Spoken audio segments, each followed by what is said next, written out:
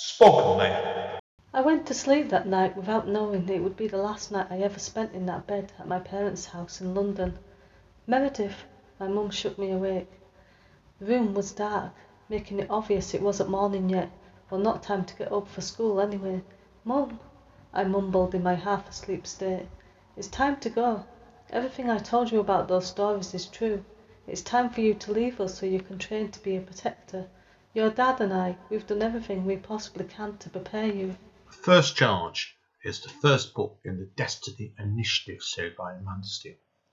The book can be purchased in paperback from Amazon. The ebook can also be purchased on Kindle, Kobo, Apple Books, and many others. Spoken Thank you today for tuning in to Spoken Label. Spoken Label was originally set up at the beginning of 2016 and as of recording has over 200 sessions in our archive. Although the podcast can be heard on Anchor, iTunes, Apple, Spotify, YouTube, and literally 10 or 11 other networks, the full archive can be found at Spoken Label, all one word, spokenlabel.bandcamp.com. On Bandcamp, it is set as pay what you want, so you are entitled, if you wish, you can download it or stream it for nothing. But if you want to throw me a couple of pennies my way, it is always eternally grateful to help me maintain the operating costs and future running costs of the podcast. Enjoy.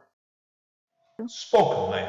Hi guys, Andy N. Spoken Label, back in the house. We're on Zoom again today. I've got a lady with me today. I've been speaking to this lady probably a good couple of months now, actually. First time we've actually properly chat.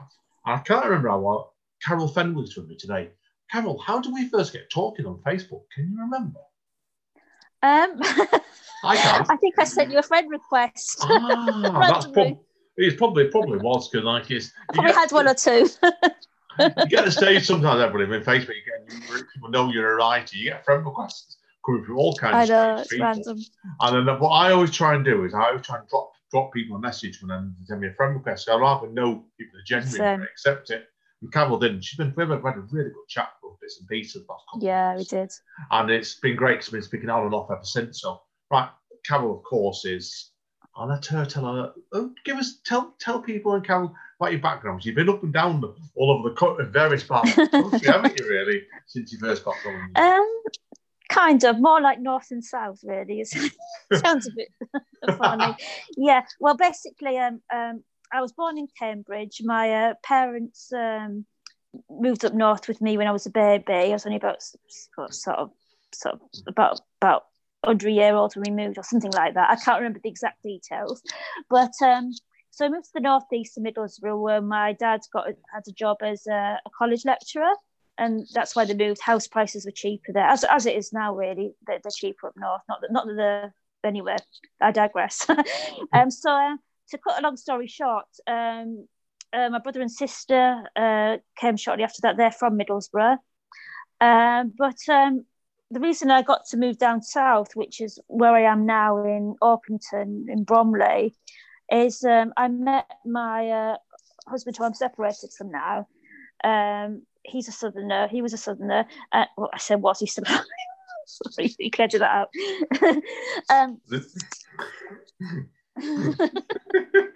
No, seriously, yeah. You moved obviously down there, then that's where you're in.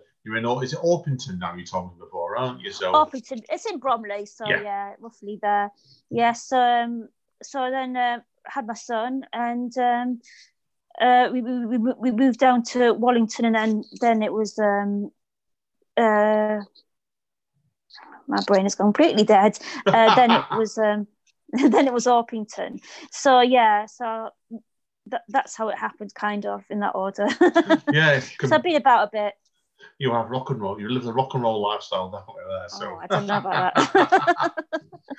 Now, obviously, been a bit hectic. You certainly have been. Now, we're here today to talk about your writing, really, of course. You were telling me before, obviously, like you did a degree originally in sociology, didn't you?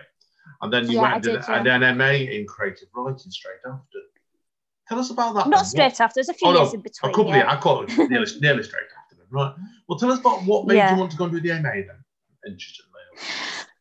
Well, basically, what happened was I started writing in my late teens. I had a bit of a breakdown, and it was a way of expressing my feelings. So I always really enjoyed writing, got a lot out of it. So I always wrote, even when I was doing my sociology degree, a lot of poetry, a lot of things, but I really wanted to develop my writing skills, which is why I did my MA in creative writing to kind of improve on it, so I could make it hopefully publishable stuff. So not just that, but just develop my skills so I was better at it, really. Yeah, no, it makes sense. It makes sense because we sort of mine before. It's I've said before, like I did my degree in Bolton University 20 years ago now, and pre to that, I love what you said before. Actually, I think this is dead right. My work was more like garbled prose, or certainly chopped up prose. Yeah, chopped up prose or hacks from other people's songs. But I think doing the studying like that, I learned a lot from it. It taught me to be a much more focused writer. Did you find that yourself? Yeah, and over absolutely. Did you find that over the MA yourself? Did you? You doing your writing? Yeah, definitely. I mean, I had a lot of help from the tutors as well, which were really good in developing my skills at Teesside. I've got a very good course up there. I think it's still going very well at the moment, apparently. So, yeah, I was very lucky to have a lot of support there and a lot of help with my writing and being able to develop those skills. And also, while I was doing that, I developed a writers network. So I started an online journal as well, where we did sort of print and online copies of people's work, and the network basically brought people from Middlesbrough and beyond. It was the early days of the internet, really. We're talking 2008, 2009. So we got lots of people involved who, it wasn't a massive group, it was just a Facebook group, but it got people connected. That was the main thing. Writers connected who were interested in writing. So, yeah, great stuff. It's the best way of it, like it. It grows naturally, and I think over the past 10 years, I'm sure yourself you didn't notice. Sure. Networking's changed, hasn't it? Massively. Absolutely. There's so much is going on now. There's podcasting, which you're very involved in, Andy. Oh, yeah, I've done a pod. But yeah, there's so much going on in the creative world, so much networking, and you're right, it has changed a lot over time. There are different ways and outlets of doing things, which is fascinating, really. Yeah. You would. I'm going to be careful what we say next. I know you've been involved in other projects and stuff, and I know you've got some projects on the go, some of which we can't really talk about. But I know you said, told me off mic before at all. You've done teaching children before as well, haven't you? Was that creative writing? Was it? Yes, I taught creative writing to children for a fairly local company near where I am, and so I really enjoyed doing that. I volunteered at I volunteered at an important, a significant charity in the Northeast where I taught creative writing there. That gave me my initial. Yeah, we won't name the charity. Yeah, that's fair enough. So no, that's fine.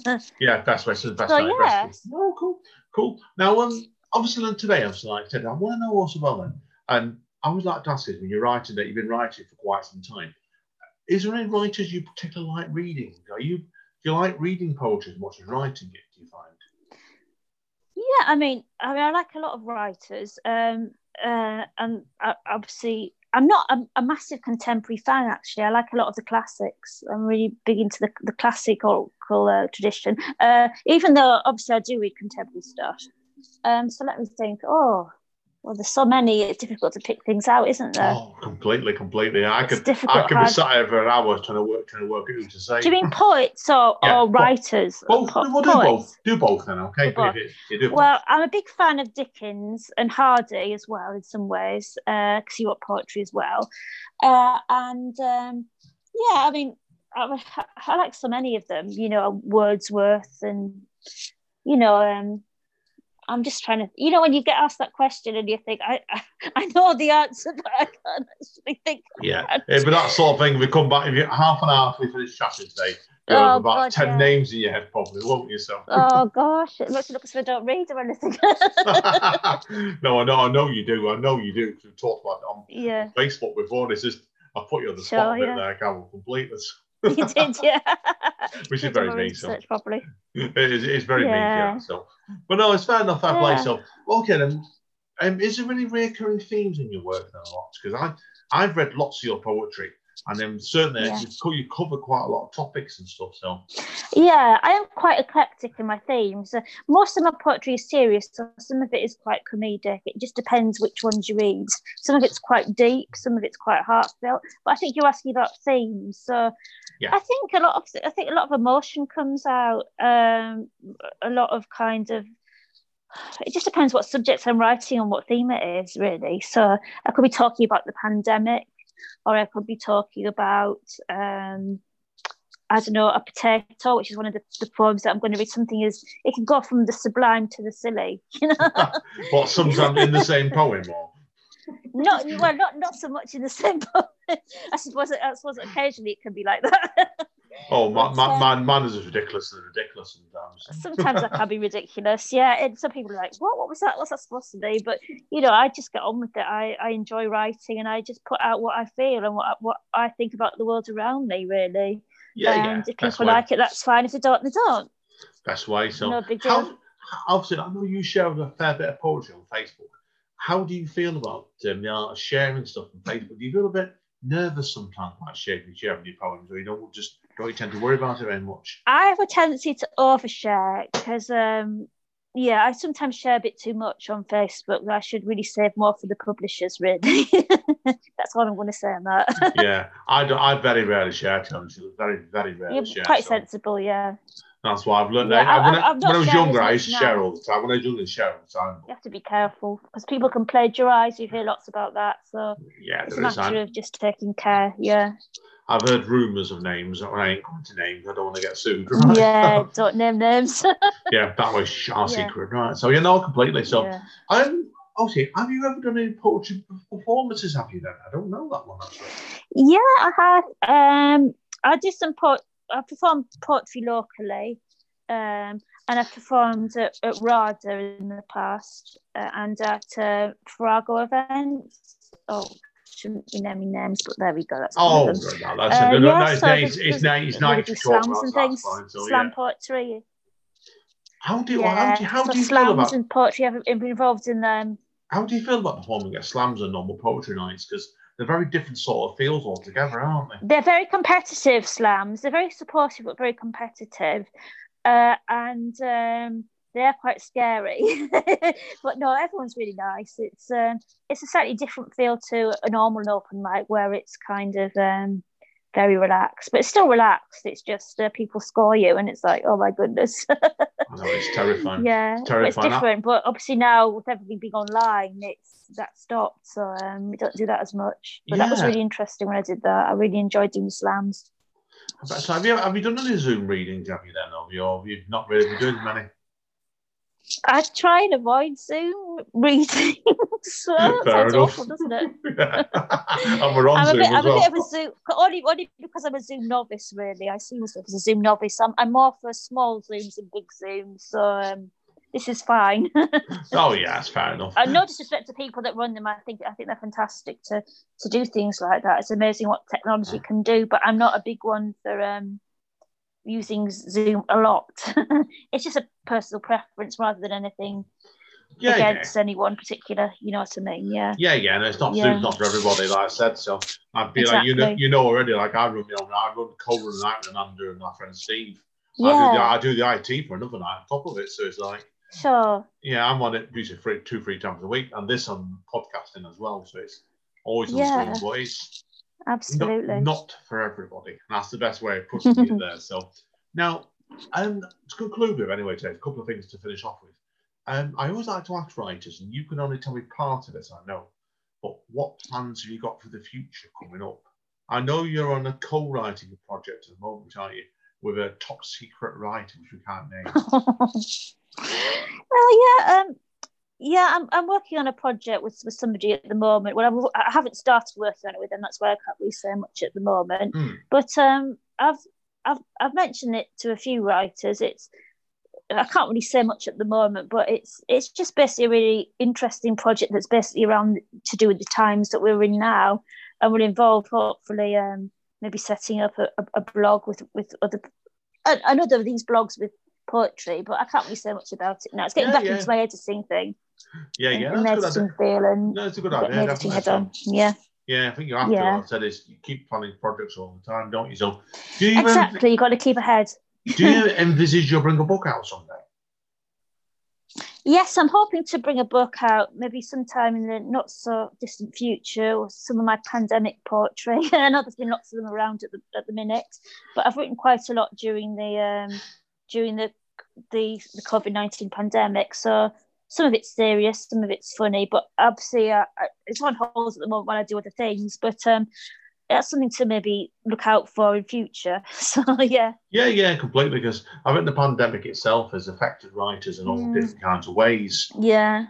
I know from Definitely. your work, it has changed your style a bit, I think, but not in a massively visible way. Because your work is you write in a couple of different styles, and I think the top changed for you. But I don't. Oh no, the content's changed. But I think your style's probably not changed tons, but it's still always been entertaining anyway, straight away. So I enjoy reading your work. So thank you. That's really nice of you to say so. Yeah, I tend to. I feel I have developed more during the pandemic. My writing has developed more in terms of I've probably matured a bit more as a writer. I think that just happens with age. As you said, I don't think the content's changed that much or the style that much, but I think there's a bit more depth to it because I think as you get, hopefully you get older, you get a bit wiser.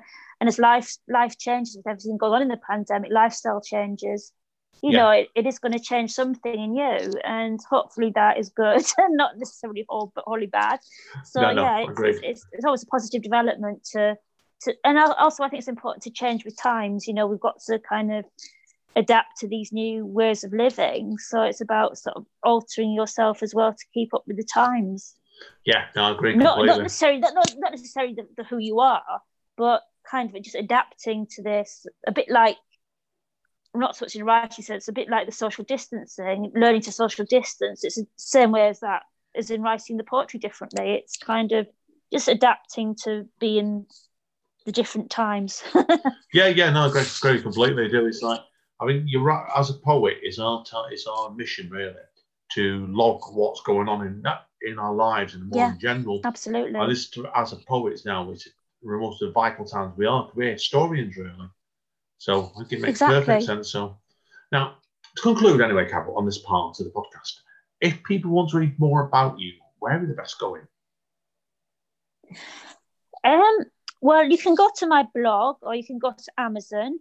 I write under a pseudonym called Geraldine Ward. So if you go on Amazon and put Geraldine Ward, and you'll find the books that I've written come up. A lot of my poetry's on there. I've also written children's books and some short story collections on there, so that's a good one.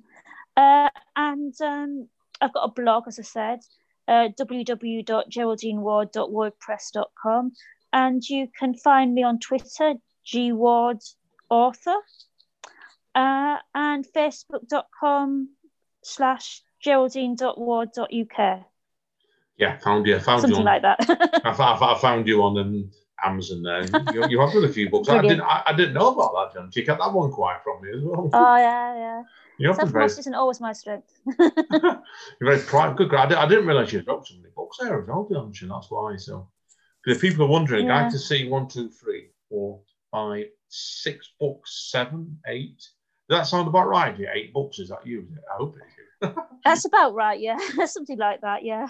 Wow. Okay, well, I'm going to ask you a couple of quick questions. You kept it very quiet, and I didn't know about this. So if I like about writers, you ask me questions and they don't tell you sometimes. But okay, well, I'm not going to ask you questions about all the books. Then. On each of your books, then, have you found that each book's been its own beast, where like each book's doing different every time you wrote it? It's gone in different directions. Yeah, different feels to them. I think the earlier ones, definitely the ones that needed most work on, because I've self-published these books, so it's I've been having to market it myself, so it's been really kind of a different feel to everything really. The children's books did quite well originally because I had friends or mums that bought them.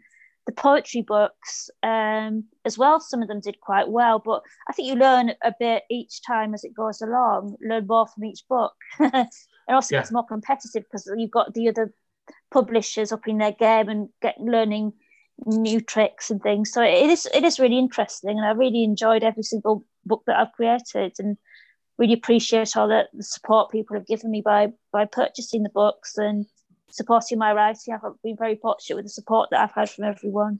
Yeah, it's always good when you get that sort of support, definitely. Now, yeah, I'll ask you very quickly, family and friends. I think your most recent book, and I'm looking at this, and I think I'm right with this, is Keyboard Warriors and Other Poems. Yeah, that's right, yeah. Okay, well, we'll ask you about this book then, before we conclude then. Is tell us a little bit about this book, the most recent book then. Where did the idea Keyboard Warriors come from?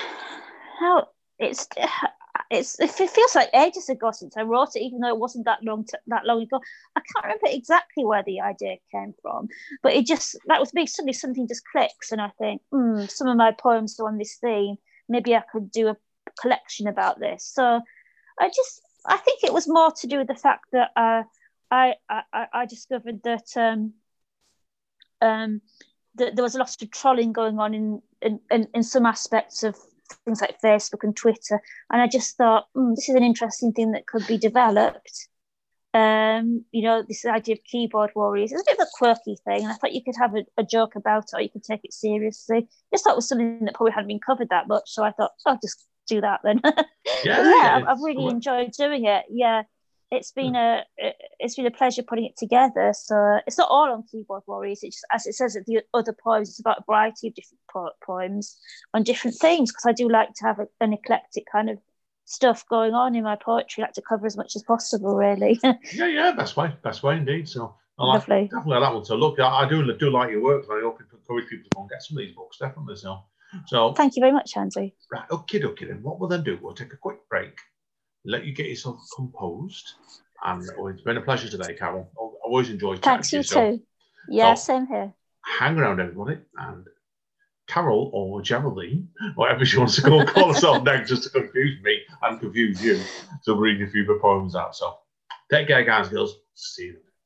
Okay. Spoken, mate. Hi, guys. Okay. Straight up, Carol. She's going to do 4 poems for us today. Look forward to it. Over to you, my friend. Right, okay. I'm going to read 4 poems now. One of them is called The Key Worker, the first one. Then I'm going to read a poem, a funny one called Sweet Potato. And then I'm going to read a poem called The Bee Sting. And then The Church Bells Chime as the Cherry Trees Bloom. These are all poems that have come from different collections that I've written. And they cover different themes. Obviously, The Key Worker is different to the bees, the bee sting. Okay, this one's called The Key Worker. Delicate hands that change bed linen, empty bins, remove coffee cups, patch up patients, clean wounds, warm hearts. You might not sing songs or write words on paper. Your words are the hands, the treasure, the gold dust, the vessel. I tell you the tale of the emergency worker, as if it were my own, but it's your story, your unique journey. From a friend's son who works with autistic kids, to the student doctors facing fears for the first time, the distributors who live in hospitals supplying PPE, to the industrious cleaner and a lady on the desk at beck and call, the checkout man or woman, the postal workers and lorry drivers, the teachers, carers, doctors and nurses, all on the front line, who work tirelessly and timelessly for our benefit. Your words, your hands. That was The Key Worker. Brilliant. Great stuff, Carol. Thank you, Andy. Now, the next one, I'm just remembering if I've put it in the right order, is Bee Sting. Or was it Sweet Potato? You told me to avoid Sweet Potato was the second one. Oh, yes, that's right. Sorry about that, Andy. I'll find Sweet Potato in a second. Oh, what have I done with it?